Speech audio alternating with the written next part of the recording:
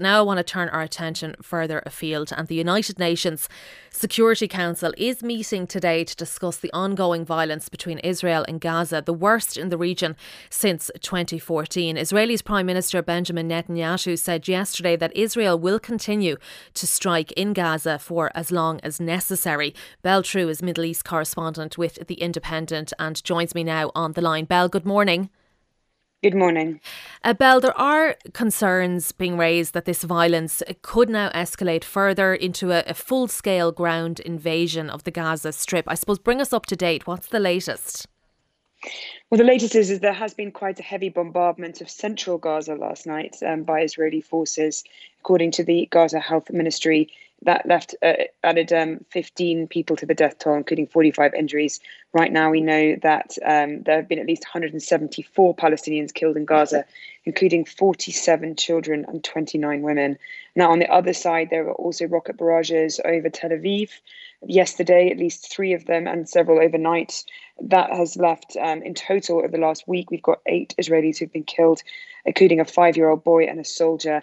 Yesterday, there was a man in his 50s that was killed in Ramat Gan, which is just outside of Tel Aviv. So basically what we're looking at is intensified fire from both sides. Now, one of the latest attacks in Gaza destroyed a tower block that housed a news media organisation. What impact is that going to have on I suppose, the reporting of the conflict?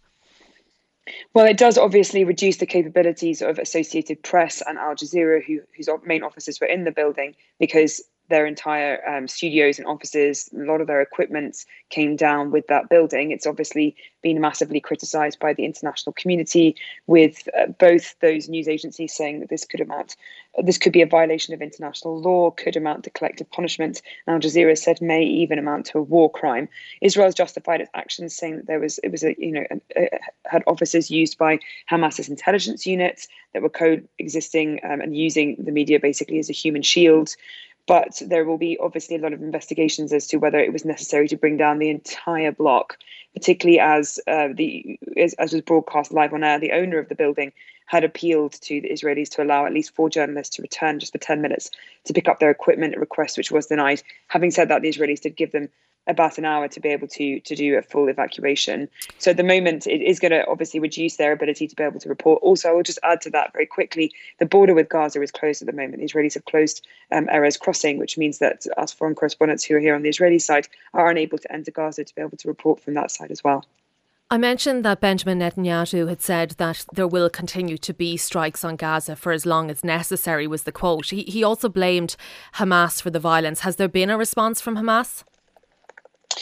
At the moment, we're getting sort of various different, comments from Hamas, but they don't tend to put out as many statements because I think probably large amounts of their sort of commanders are kind of hiding underground, as is normal during these kinds of uptakes. But they certainly have basically positioned themselves as like, if you hit our territories, we will hit yours. If you kill our civilians, we will hit yours. That's how they've positioned themselves in their statements in the past. So I imagine this will mean that they will continue as well. They have briefly offered a kind of ceasefire, which was rejected by Israel. Now, I was in briefings yesterday with top Israeli Air Force general, who also gave over that impression that they're not done yet. There is a feeling from the Israeli side that red lines have been crossed, particularly with the barrage of rockets at Jerusalem, with that extraordinary scene on Tuesday night of huge amounts of rockets over Tel Aviv, which continue. So for them, they want to take out Hamas's capability to be able to produce those rockets. They've claimed that they've already destroyed every single rocket manufacturing site, but they want to try and get at other sort of strategic locations within the Strip. Unfortunately, Gaza is extremely heavily populated. There's 2 million people living in just a 40-kilometre long strip of land. Everything, it's not possible to not hit civilians. And so the collateral damage, which means civilian deaths and injuries, is going to keep increasing. Yeah, it's massive. The UN Security Council, Bell, is due to meet today. What can we expect from that meeting?